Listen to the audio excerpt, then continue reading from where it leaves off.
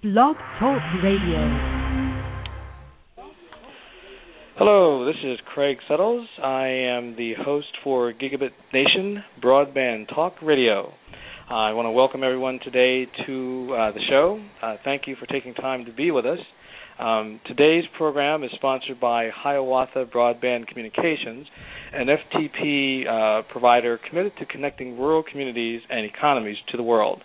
And you can check them out at www.hbci.com.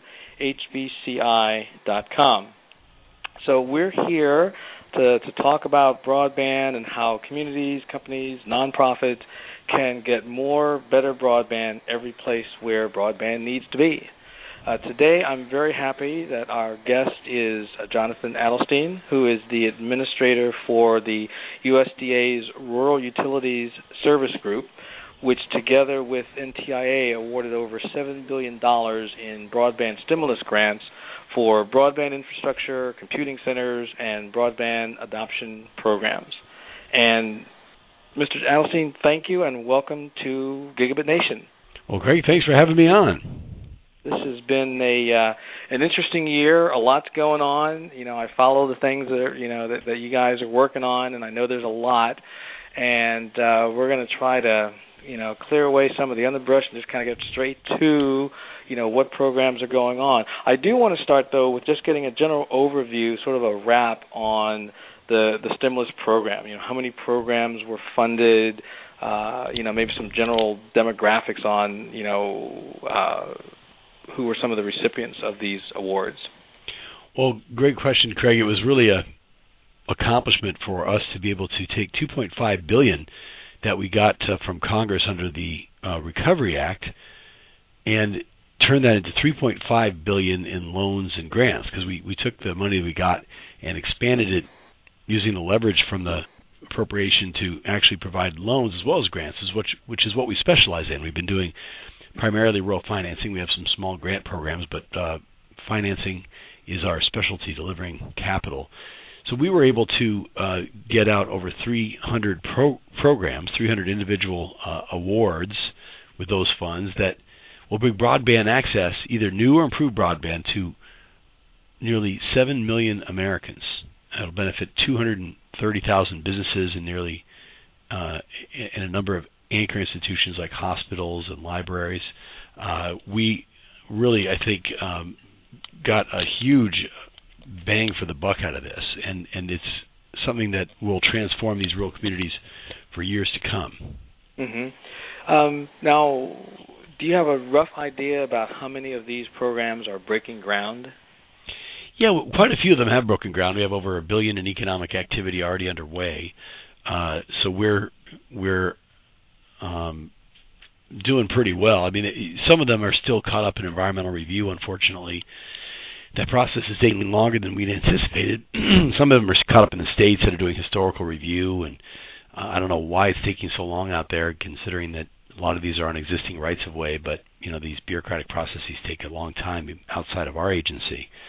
So we're pleased that a lot of them are underway. More of them will be going up soon. Construction is actively underway throughout the country in the middle of the summer here, and of course it'll be curtailed again in the northern states in the next few months as the weather turns. Right, that makes now, is there any way for some of these projects to get an extension on their due dates if they're having such a hard time getting the environmental review process done? Because if I'm not mistaken, all of these grants have very specific endpoints in which they have to be completed. But you basically have one agency that's responsible for processing the first step before they can actually get moving. Is there some accountability for that? Well, the 3 years doesn't count until after their environmental review is done, so we're not holding them up over that. But they do have to get it done 3 years shortly thereafter in order to make sure that this creates the jobs that we need to have going. And more importantly, we want to get that broadband out there now. I mean, people can't wait for getting the broadband. We get all kinds of inquiries from people. When is my program going to be delivering me broadband? They really want that, and we need to do that for our economy. I mean, these people need to immediately have access to the healthcare, educational, and business opportunities that broadband brings, and we don't want to see that delayed. So we're pushing our awardees to get moving on these projects. We're pushing the reviewing agencies to get the environmental reviews done, and those that are underway. Some will be actually completed this summer and in the fall, and more will be completed as time goes on. And that sounds pretty good. I mean, I think that there's definitely a sense of momentum with the program, and people are happy to see this process move forward. Now, having said that, and as you know, I've been out front pushing a lot of the broadband advancement, there also have been complaints from industry players that RUS has allowed a number of areas that are already being served to be overbuilt. Now, what's your feeling about these complaints? I mean, is overbuilding a bad thing if communities find that incumbent services are not meeting the needs of those communities? Well, ideally, we're getting as much of the resources targeted towards unserved and underserved areas as we can, but broadband doesn't follow neat lines. As you know, it's not along the county line or the city line. I mean, some places are going to have broadband, and when somebody sets up a network or has a system and they've got certain licenses or they've got certain rights-of-way or certain plans, there may be some situations where there are competing services throughout some of the service territory. Mm-hmm. And in some cases, some of that is necessary to make it financially feasible. I mean, if you go into purely unserved areas, those are the hardest to serve by definition. There's a reason nobody's serving those places. They're expensive. And if you just provide a network that's only built in those areas, it generally won't be financially sustainable, and so it won't be sustainable for the long haul. Yeah, they might get broadband for a little while, but then it won't be there for years to come when they need it and people come to rely on it. So it's quite complicated, but we do try to focus on places that need it most without too much overbuilding. But you know, there's a donut in the hole situation here sometimes, and if you just do the donut and you don't do the hole, you don't end up with a financially feasible project. Right, I can see where that might become a problem. I'm going to come back to some of the stimulus questions I have received from some of my folks who follow my tweets and whatnot, but I wanted to get an overview of the other programs, because RUS has clearly been identified with the broadband stimulus, but I think a number of folks don't realize there are other programs for which RUS is responsible. So can you give us a breakdown, and maybe for each one give a little overview of, you know, how does an entity, an organization qualify for being part of that program? Sure, I'd be happy to go over that. Now, you know, in terms of our overall programs, just so you know, we are the former Rural Electrification Administration, and our biggest programs are actually rural electric. We have about over $40 billion portfolio we've been developing since 1935 in electric infrastructure, which really shows that we have about a $4.2 billion telecom portfolio. So our telecom portfolio is vastly eclipsed by electric. And in fact, our water systems, we provide rural water and waste systems, is over $10 billion. We did just as much in the stimulus program for water and waste as we did for telecom. But of course, telecom for some reason gets a lot of the attention. Imagine that. It reminds me of when I was on the FCC. Certain things got a lot of attention that were out of proportion. But in fact, our broadband program is extremely important, and it's only one of the programs that we run under our authorization. We have a telecommunications infrastructure loan program, which is our traditional program. Since 1949, the former REA, now the RUS, has been providing financing for rural telephone systems. Back then, a lot of them were on party lines or didn't have any telephone service at all. Farmers would string telephone lines along their fence posts, and rural electric co-ops would set themselves up to provide telephone service, and we were their back office. We'd give them the technical specs. We'd give them the financing to do it. Since 1995, that program has required all of the investments to be broadband capable. If you think about it, that's going way back. Not a lot of people were talking about broadband back in 1995, but our program was financing only broadband capable plan. Later in 2002, back when I was on the Hill working for Senator Daschle, he was on the Ag Committee, we got an authorization to do a broadband program, rural broadband loan program, which has been in the news lately with issues in Congress over funding, et cetera. And that program loans to build and expand broadband networks and services, as well as serving the traditional telephone companies that are the primary beneficiaries of the telecommunications infrastructure program. On top of that, of course, we had the Recovery Act program, which we've already discussed. And we have two smaller grant programs. One of them is the Community Connect grant program, which connects communities with no broadband whatsoever and requires them to set up a public computer center so everybody has access to that, and free service for local public safety. Great little program, about $13 million. We're going to be announcing, we think, next week the awardees for this year for the Community Connect grant program. And again, because these places are totally unserved, a grant makes sense. We also have a distance learning and telemedicine loan and grant program, which provides loans and grants for, primarily grants now, for providing distance learning and telemedicine services. This isn't one that connects the school and the rural school, or the hospital and the rural clinic. It provides the equipment on either end. It's the only federal program that actually provides equipment, so that the video equipment, for example, one side, the community college might get equipment to transmit, get video cameras and things to send the information out to rural schools throughout the state, and then we'd provide the rural schools with the screens or whatever they need to be able to receive that information and have a very effective network. And for hospitals and clinics, we do the same thing. So the rural areas can take advantage of the broadband we're providing. We want to make sure they have the equipment on either end to make that happen. And we'll be announcing our awards there this fall. Mm-hmm. Now, how, in planning for next year, how would someone be able to take advantage of that? Is there a strenuous application process? And what kinds of things would they have to show to prove need? I mean, give us just a sense of how the program would be executed.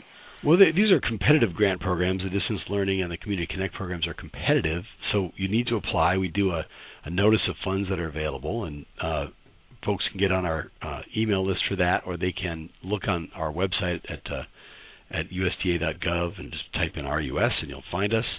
And that gives a small description of the programs, and they can call us and get more detail if they want. So we're happy to work with anybody who is interested in applying for those programs.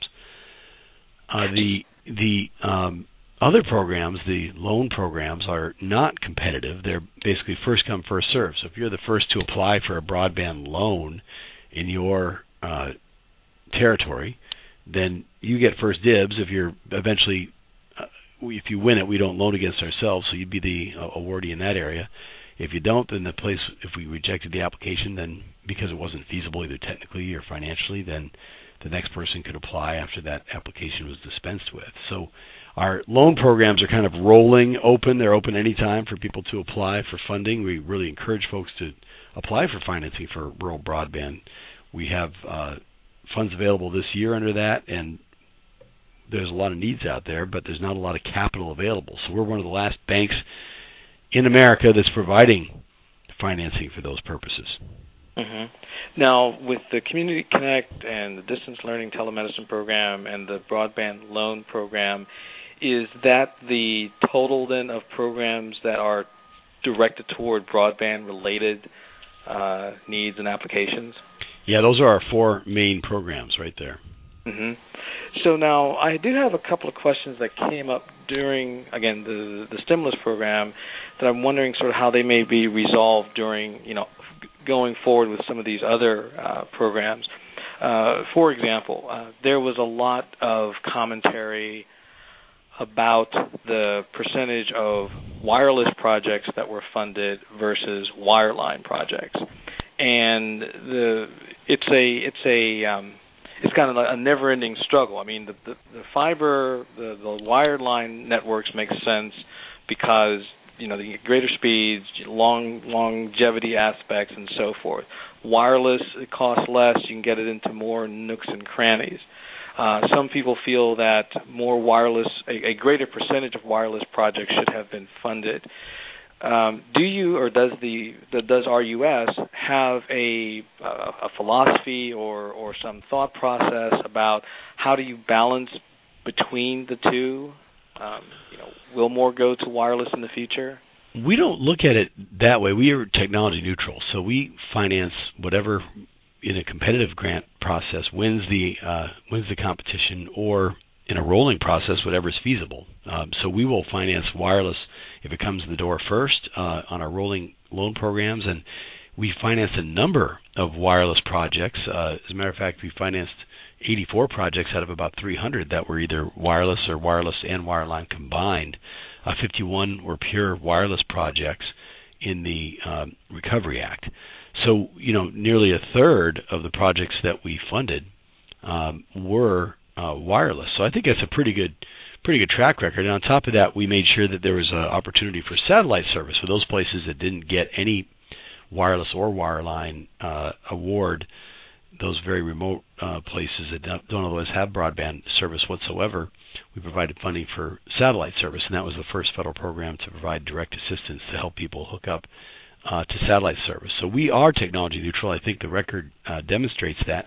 The question is which applications came in, who applied, and which ones won. I mean, the fact is that wireless works well in a lot of situations, and we recognize that through our loans. A lot of our applicants were wireline companies that are providing fiber, which is also obviously a very important technology that rural Americans need and deserve. So we want to see rural Americans have both mobile wireless and fixed wireless, as well as if they need that, if they don't have a good wireline alternative. Mobility is important, and so is having great bandwidth that's available through fiber. So we do believe in it, and it's just how the applications came in the door. We're an application-driven situation where we can only fund those projects that come in, and the ones that came in, I think the wireless did pretty well, but we got more applications from wireline. Mm-hmm. So in other words, as a total percentage of applications coming in, there was more wireline applications than wireless. There were. I don't have the exact breakout in front of me as to who did better as a percentage of their overall applications, but we certainly did get more wireline applications. But and we did fund a number of wireless applications. Mm-hmm. So now to flip back to the broadband loan program, if I'm bringing an application to the table, I mean, okay, on one hand it's first come, first serve. Okay, got that. But what other criteria do you use to determine, the worthiness, if you will, of that particular proposal? Well, we look at it if it meets the statutory requirements, and then let me explain that for a second. I mean, they have to be in an area that is underserved by the definition of Congress, which is it's an area that doesn't have three or more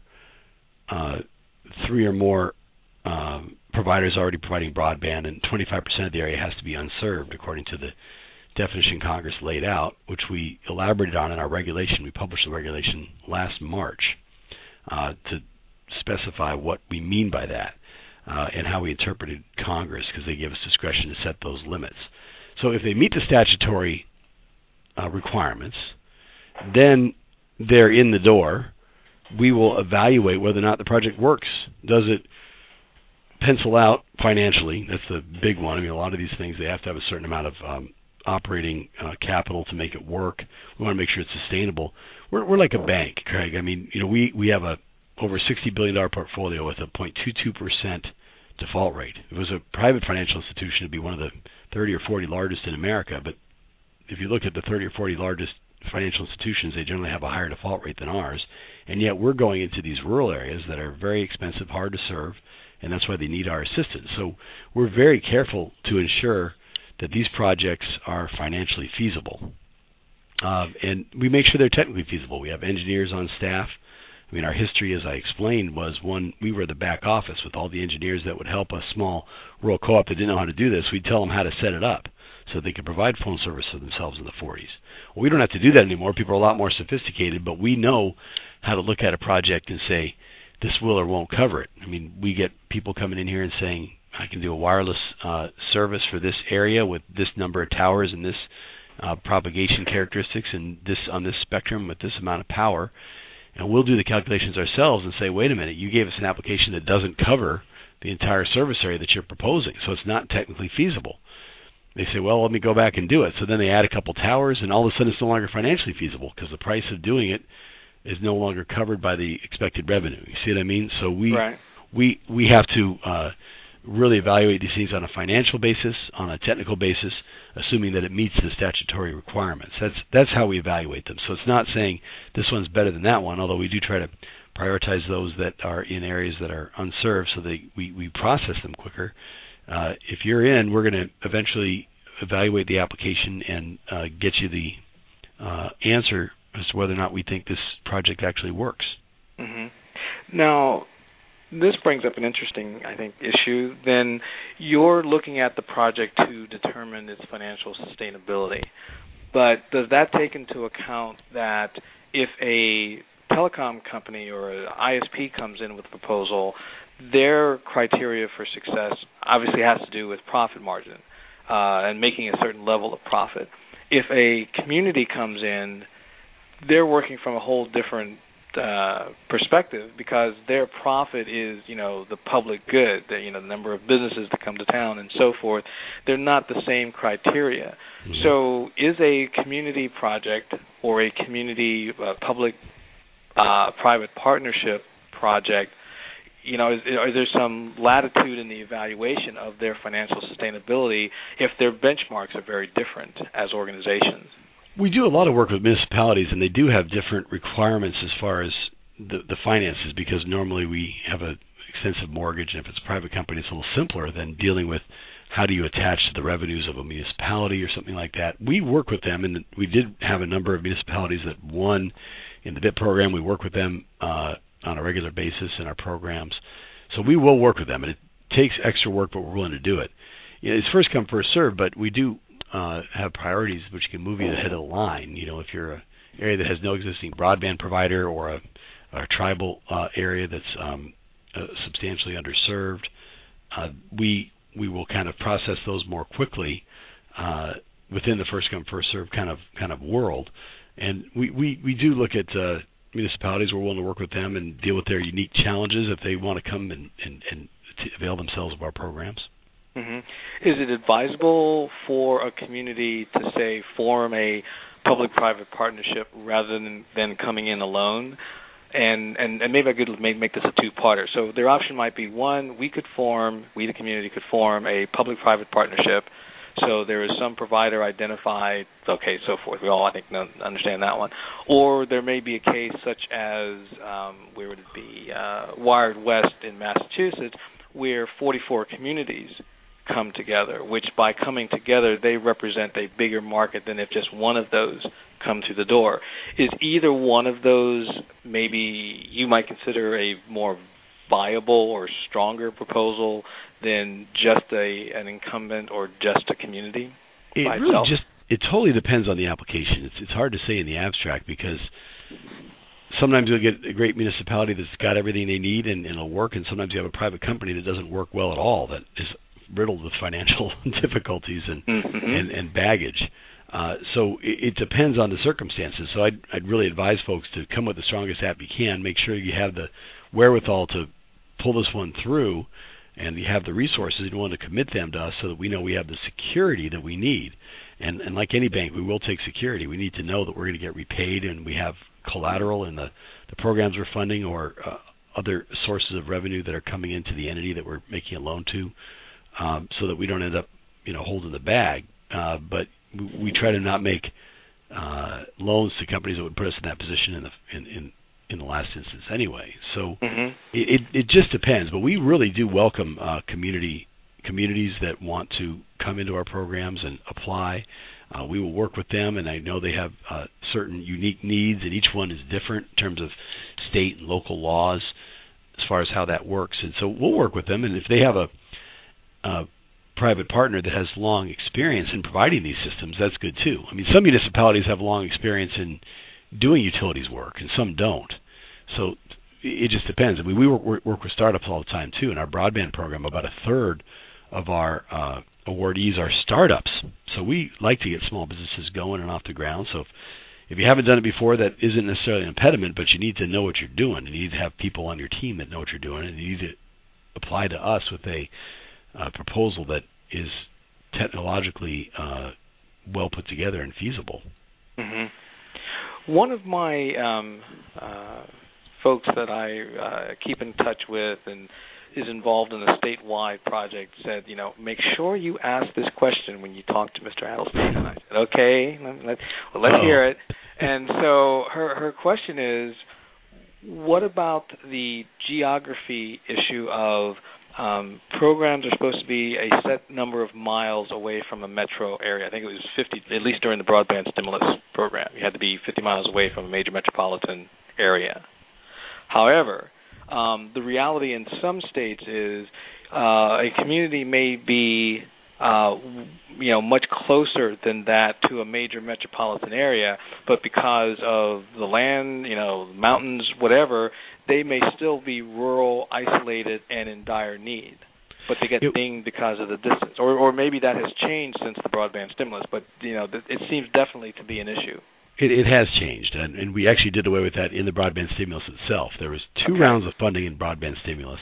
Mm-hmm. In the first round, we defined remote as being 50 miles away from a metropolitan area, and that was the only communities. Those were the only communities that were able to get full grant. So we focused the grant dollars on the most remote ones, and we found there was a lot of issues with that definition. It was different across regions. Some regions, like in the East Coast, can be very rural but closer to a city than the large expanses of the West, and it didn't operate the way that I think we had anticipated. So in the second round, we did away with that, and we gave extra priority for places that would be more rural, but we don't any longer use that 50 miles away. The definition that we use for rural is it has to be in a community that's 20,000 or less, or communities that are not adjacent to an urban area of 50,000. So you can't be adjacent to a 50,000 size city, or you can be a community that's smaller than 20,000. Mm-hmm. That's the clean definition. And then, of course, there's definitions within that of in the broadband program of how many providers are currently providing service, 3 or more, and some of it has to be unserved. That's kind of how we break it out. So the 50-mile remote definition no longer pertains to any of our programs. And I will be sure to pass the word on to her so she can, get that cleared off the table. That's good. That's good. Yeah, thanks. Now, how can communities best mix and match with other agency programs? I mean, we have I guess from the DC perspective, this is talked about from time to time. You have Department of Energy doing grants, and some of that went to Smart Grid. And you have Department of Transportation, and they're, tearing up and laying down roads and so forth. Maybe folks should, partner with them in some way. Do you, from your perspective, have or see any way, a logical strategy, a logical mix and match strategy? Well, our programs work well with universal service, so people have to see whether or not they're going to get universal service support through it. There's no other programs that really work like ours in broadband. After the Recovery Act, where we worked very closely with our friends at the Department of Commerce, NTIA, we had a very complementary programs there. But today there's no other federal entity that provides financing for rural broadband. We do work with HHS on our distance learning, and particularly the telemedicine part of that program, with DOE on distance learning. We work with the White House to coordinate across the different agencies. But we are the sort of sole federal financier for rural broadband. It does interact, as I said, with universal service, because universal service is one of the revenue streams that is used to finance our loans, to pay for them, it provides a revenue stream that can repay the loans. So they are very complementary. We leverage USF. So if USF pays $100 out, we can give $600, for example, of loans against that, and it allows USF funds to be used to leverage investment in rural telecom, which is exactly what Congress intended. Mm-hmm. So, okay, as I'm listening to that, I'm thinking then, so maybe as an example, it makes sense to identify maybe a Department of Transportation grant that we can use, the hypothetical community could use to fix the highways and upgrade the highway system, and while doing that, also lay conduit for fiber or some other infrastructure for wireless, and then also come to RUS and say, look, we have this project. It would normally cost us X dollars to do, but if we partner with this Department Department of Transportation grant, we can eliminate some of the upfront infrastructure build-out costs, and now it's only going to cost, Y amount, and G isn't our program a cool one because, we're able to do it for less because we're partnering with other agencies. Absolutely. We really encourage the leveraging of resources like that. Take, for example, the distance learning telemedicine program. It's the E-rate that's administered through the FCC that makes it possible for people to use that technology cheaply. They can do the hookup. So the FCC will pay for the communications link, and we will provide the equipment on either end. So they work in a complementary fashion, and DOT is another good example. I mean, when you're digging up the roads, you got to put conduit in there. I mean, fiber is the way of the future, and I think Senator Klobuchar has an excellent piece of legislation on that. So that's something that thoughtful communities are doing everywhere, and it does make it cheaper. Mm-hmm. So, we've mentioned the FCC and universal service reform a couple of times. Now, next Wednesday, our guest is going to be Blair Levin, who, as you know, has been very much a prominent figure in the national broadband strategy. And a fair amount of his time I'm actually asking him to devote to explaining some of the ins and outs of USF reform and what the program does, because I believe it's a program that in general people understand. I pay my phone bill, some X number of dollars gets taken out of that to go into this big fund that's supposed to help people get telephone services.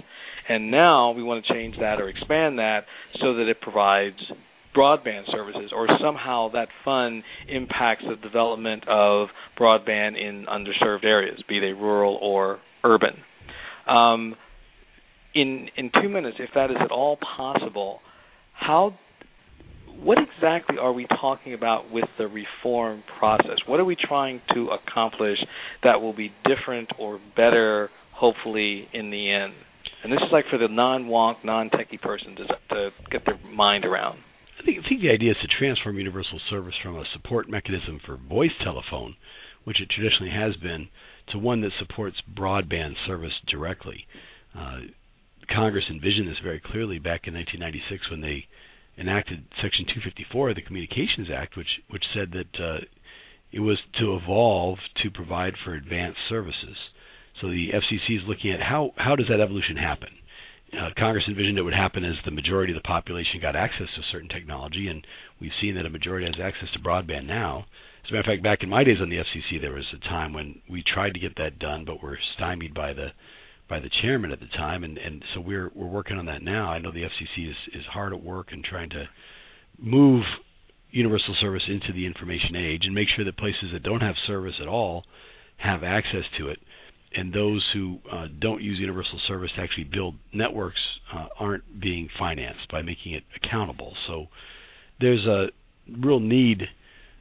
In my time, I noticed that, for example, companies that were providing service on top of one another, there was multiple providers in the same community getting universal service, and there was no accounting for whether or not the funds that were being provided were actually being used to build broadband capable plant there, or whether it was going straight to the shareholders or to dividends, and that made no sense. So FCC is looking at those issues now to try to resolve them and take those wasted funds and target them towards places that don't have broadband service today, or places that truly are building out advanced networks. Now, I read an article a couple of days ago, or maybe 2 weeks ago, where you had some question about the way that the reform process is unfolding and the potential that it might cause hardship among those folks that RUS has supported, which could then affect their ability to pay back their loans. And I figured I should come to the source and say, well, what exactly do you see, and how could what is happening in the reform process affect those folks who've already been financed by RUS? Well, we recently provided some data at the FCC's request, and it's not too surprising what you find. If revenues go down, it's harder to repay your loans. It's pretty simple, and there's not enough money to accomplish all the different purposes that the FCC would want, that all of us would like to see.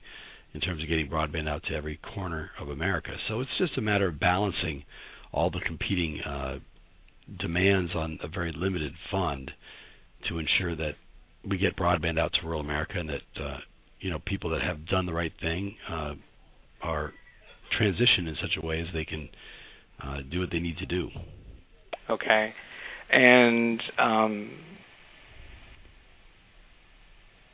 but I guess I'm still grappling with, and I'm not a finance person, so I've just put that out there now. Some of this stuff eludes me, but is there an example of a type of reform that would then put an additional hardship on a company that's already receiving or has already received an RUS loan? Well, we don't have a position on that as an agency. We're working in an intergovernmental capacity now to see what the administration position is going to be on it. I have great respect for the FCC. They're an independent agency, and we don't necessarily need to tell them how to do their job. I know that they have the best of intentions, and they're going to balance these competing interests, but we don't have an exact reform agenda. We're leaving that to the independent agency to determine, and any advice that we give would be arrived at as an administration as a whole. Okay. Well, I, being not too shy at giving people advice, whether they've asked for it or not, have a perception, right? And my perception is that there needs to be more control and or influence, or maybe you consider them, people consider them one and the same, but we as citizens put money into the fund. Yet a lot of the decision-making seems to happen regardless of anything that a community may want in terms of, who gets this money, what do they do with it, what kinds of programs are put into place. And I'm sure that Blair and I will get into this particular discussion because we've had it before, which is what is the appropriate role of the communities, the people who are paying the money and who are getting the broadband that results from whatever happens with the USF fund. They should have a greater role. I mean, what do you think about that? Well, I used to be free to pontificate on that when I was back on the FCC, but now, as part of the administration, I can't really speak for the administration. Whatever I say does reflect upon the administration. So we don't have a position on that directly. That's really an issue for my former colleagues over there. Mm-hmm. Well, okay, so let's bring it back to the broadband loan program. I mean, is there a component? Is there an element of community feedback that says, okay, these folks are proposing to, do this project, and we think this is good or bad for whatever reason we think it's good or bad? I mean, is there any kind of feedback mechanism like that?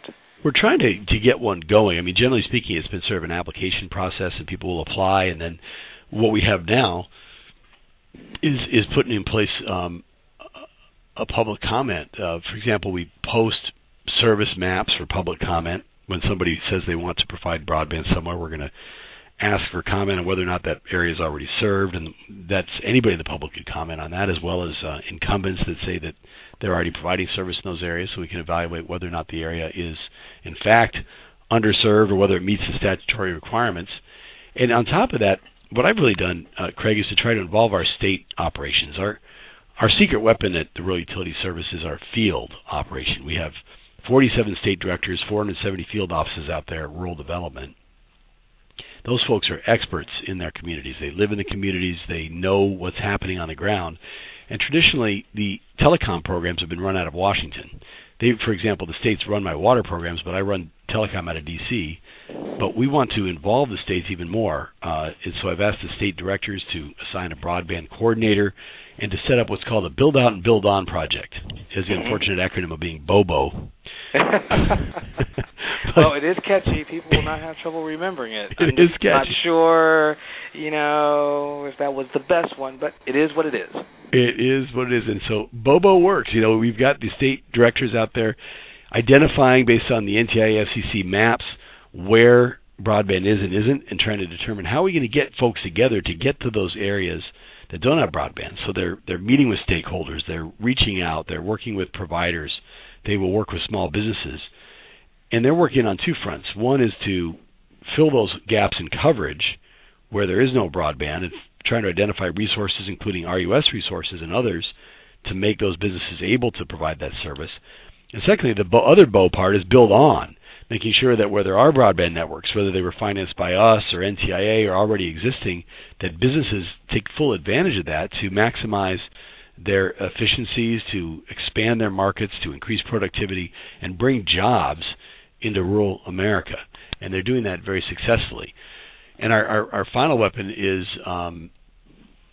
the GFRs, our General Field Representatives. We hire out of D.C. and have in the field representatives that go out and help people develop applications. So your earlier question was, what do people do if they want to apply? Well, they can go to our General Field Representatives. They can contact our state rural development office in whatever state they're in and ask to meet with a General Field Representative for that area to try to put together an application. And we will help them put together the applications for these non-competitive programs. We can't do it for Community Connect or a competitive program, but for a loan program we can.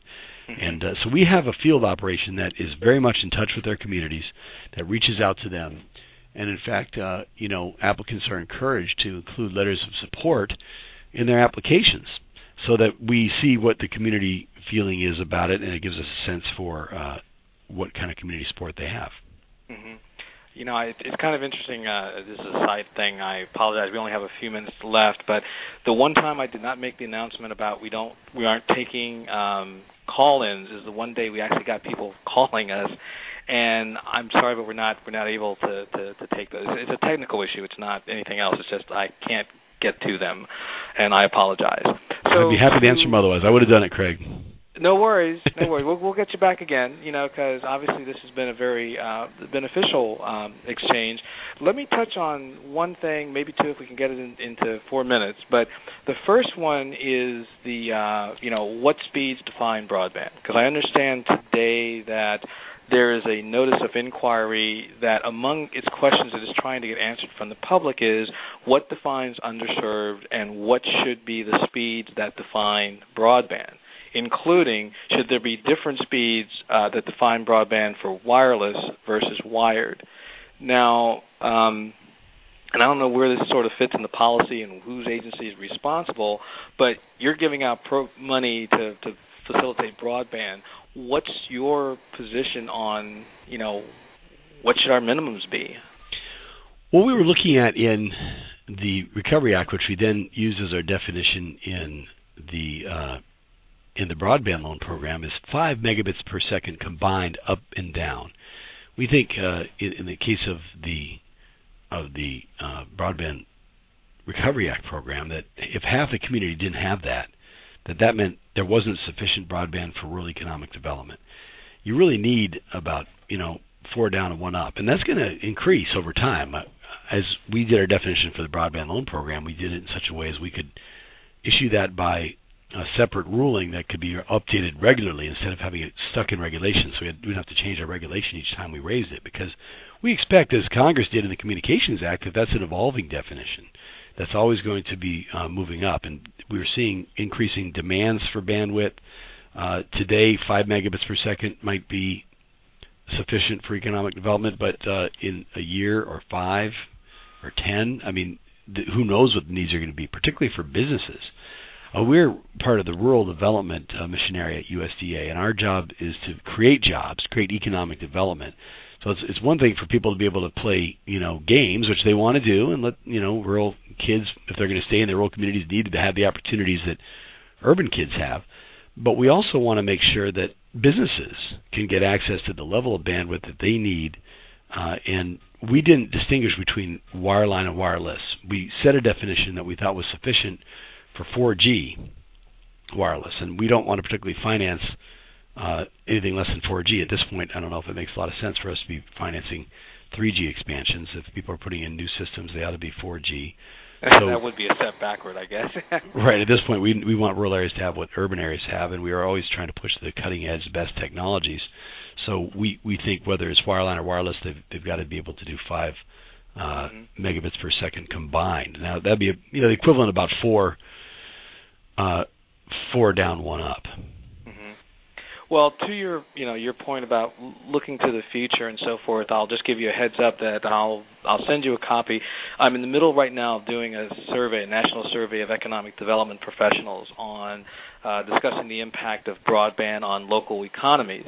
And several of the questions hinge around this issue of what's minimum acceptable speeds if you want to achieve the economic outcomes that you as an agency, as an economic development agency, is trying to foster in your community. And I think it'll be very interesting to get that perspective to help make these kinds of decisions about what should our minimums be, and it's probably good to have it be something that's fluid, so that you as a group, as a funding group, are able to move with the times and change with the needs. Well, that's right. I mean, we had contemplated 10 megabits per second, which would be very helpful, but then that would exclude mobile wireless, which is also a valuable service. So that's where we kind of landed on the 5. So we were thinking about wireless, but not as a separate definition, but one that would encompass both wireless and wireline, so we'd be able to finance both, because we think rural citizens want both. Mm-hmm.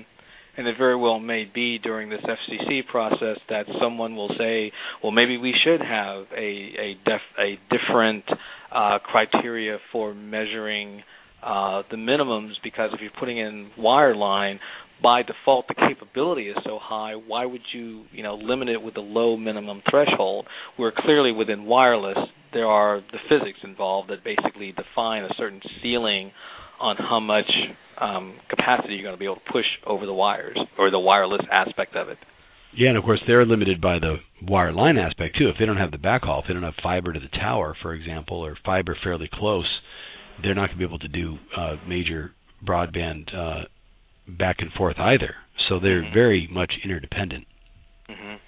So look, I am mindful of your time, and I know you have another meeting after this, so I'll give you the option if you want to stay and ask, discuss some more stuff, then we're fine. We still got some, technically on the clock, we still have time. But if you do need to go, that's fine, and I understand, and hopefully we can circle back around at another time in the future. So you tell me, do you have to go? Well, I have 5 more minutes. If you have any last questions or issues you wanted to cover about what we're doing. Yeah, well, great. Let me bring up this one that, again, I get a fair amount of feedback, because I'm out there, I'm doing, the Facebook thing, the Twitter thing, but several people were very much passionate about this thing, that they felt that women-owned businesses and minority-owned businesses, contractors, did not get any significant projects out of the whole broadband stimulus program. Now, I know that there are requirements and legislation relative to fairness. So it isn't so much that is a charge per se, but it was sort of like in the final analysis, we're looking around and, there doesn't seem to be a whole lot of women-owned businesses that received grants, and same on the minority side. Is there any program in place, at least from the RUS perspective, that identifies and cultivates that kind of participation? Yes, we're engaged in a major outreach effort, and we're developing those right now. We attempted that during the BIP program. We did 10 workshops that were actually pre-workshops specifically targeted towards Native Americans and people of color. We made every attempt to reach out, and the communities that we are serving are certainly very diverse. I mean, 32% of them are free lunch eligible, and we determined that the rural areas, based on information we got from the Department of Education, are definitely very diverse in their population, and we overrepresent minorities and Native Americans to some extent in where we're going. We also got a number of grants out to Native American tribes and corporations that are serving Native American areas. So we made every effort to do outreach, but I think we need to do more. I don't think we've done enough, and our Secretary Tom Vilsack has made a priority of doing more outreach to really try to change the way that the USDA has done business. Over the past, we've had recent settlements for some of our agricultural programs not reaching those communities, and it's something that we at USDA recognize and are committed to changing. This administration has made a top priority, and I hear from the Secretary on a regular basis, both personally and emails, that what are we doing on this, what can we do? And we've been, of course, at RUS doing this from day one.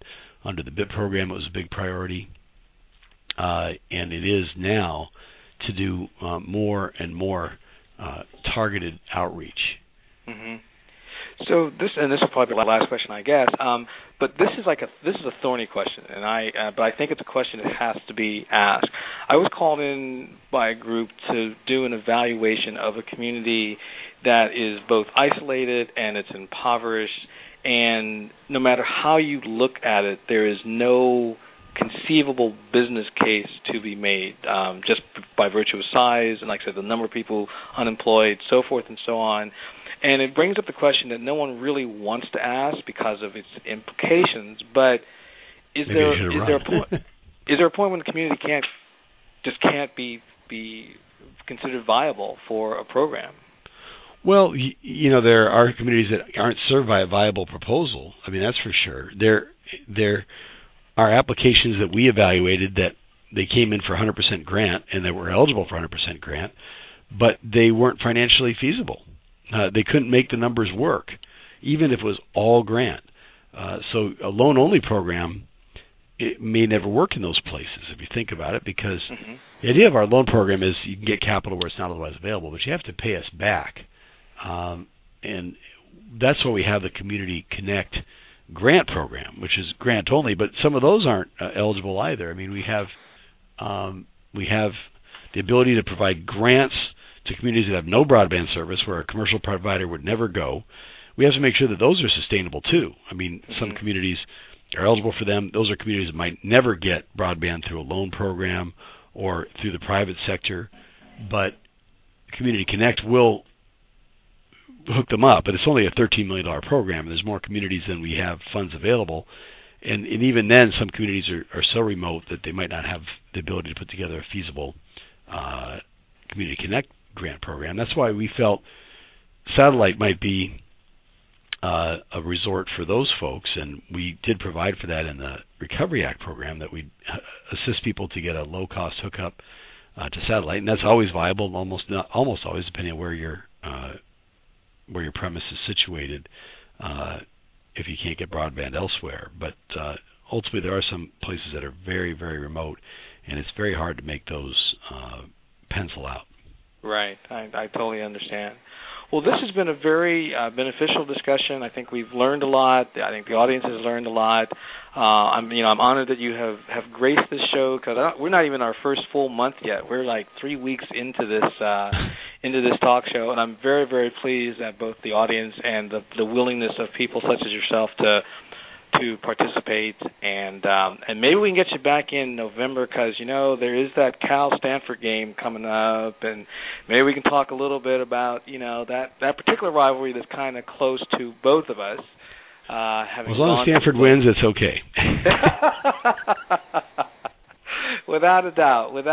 Well, again, thank you, sir, for your time. It's been much appreciated, and thank you for our audience for listening in. I think we've had our highest audience to date today, and people have stuck around for the whole thing. So you're a star, sir, and everyone is very pleased that you're here and out there fighting the good fight for broadband. Okay, keep up the good work, and good luck with this new show. Thank you very much. So have a good day, sir. And then for our audience, we're going to wrap. I want to thank our sponsor, Hiawatha Broadband Communications, who have definitely been a good part of this effort here. Also want to thank our media sponsors, GigaOhm, Broadband Communities Magazine, and MuniWireless.com. I will be actually broadcasting from a number of conferences coming up in the next couple of months, and would definitely love to meet some of the audience in person. I'll be at the Fiber to the Home Council conference. I'll be at the NTIA conference, which is in San Francisco, so it's right across the bridge. Our economic development survey will have been completed, and the analysis report on that of what economic development professionals are saying across the country, that's going to be released on September 19th. And I'm also doing a number of state events in Missouri and in Kansas in November and December. And we'll be in Tuskegee in Alabama for another conference and talking about broadband. So again, thank you for following us. We'll see you again next week. Don't miss our show with Blair Levin, because that is guaranteed to be a real barn burner. I can tell already. So thank you, and have a great day.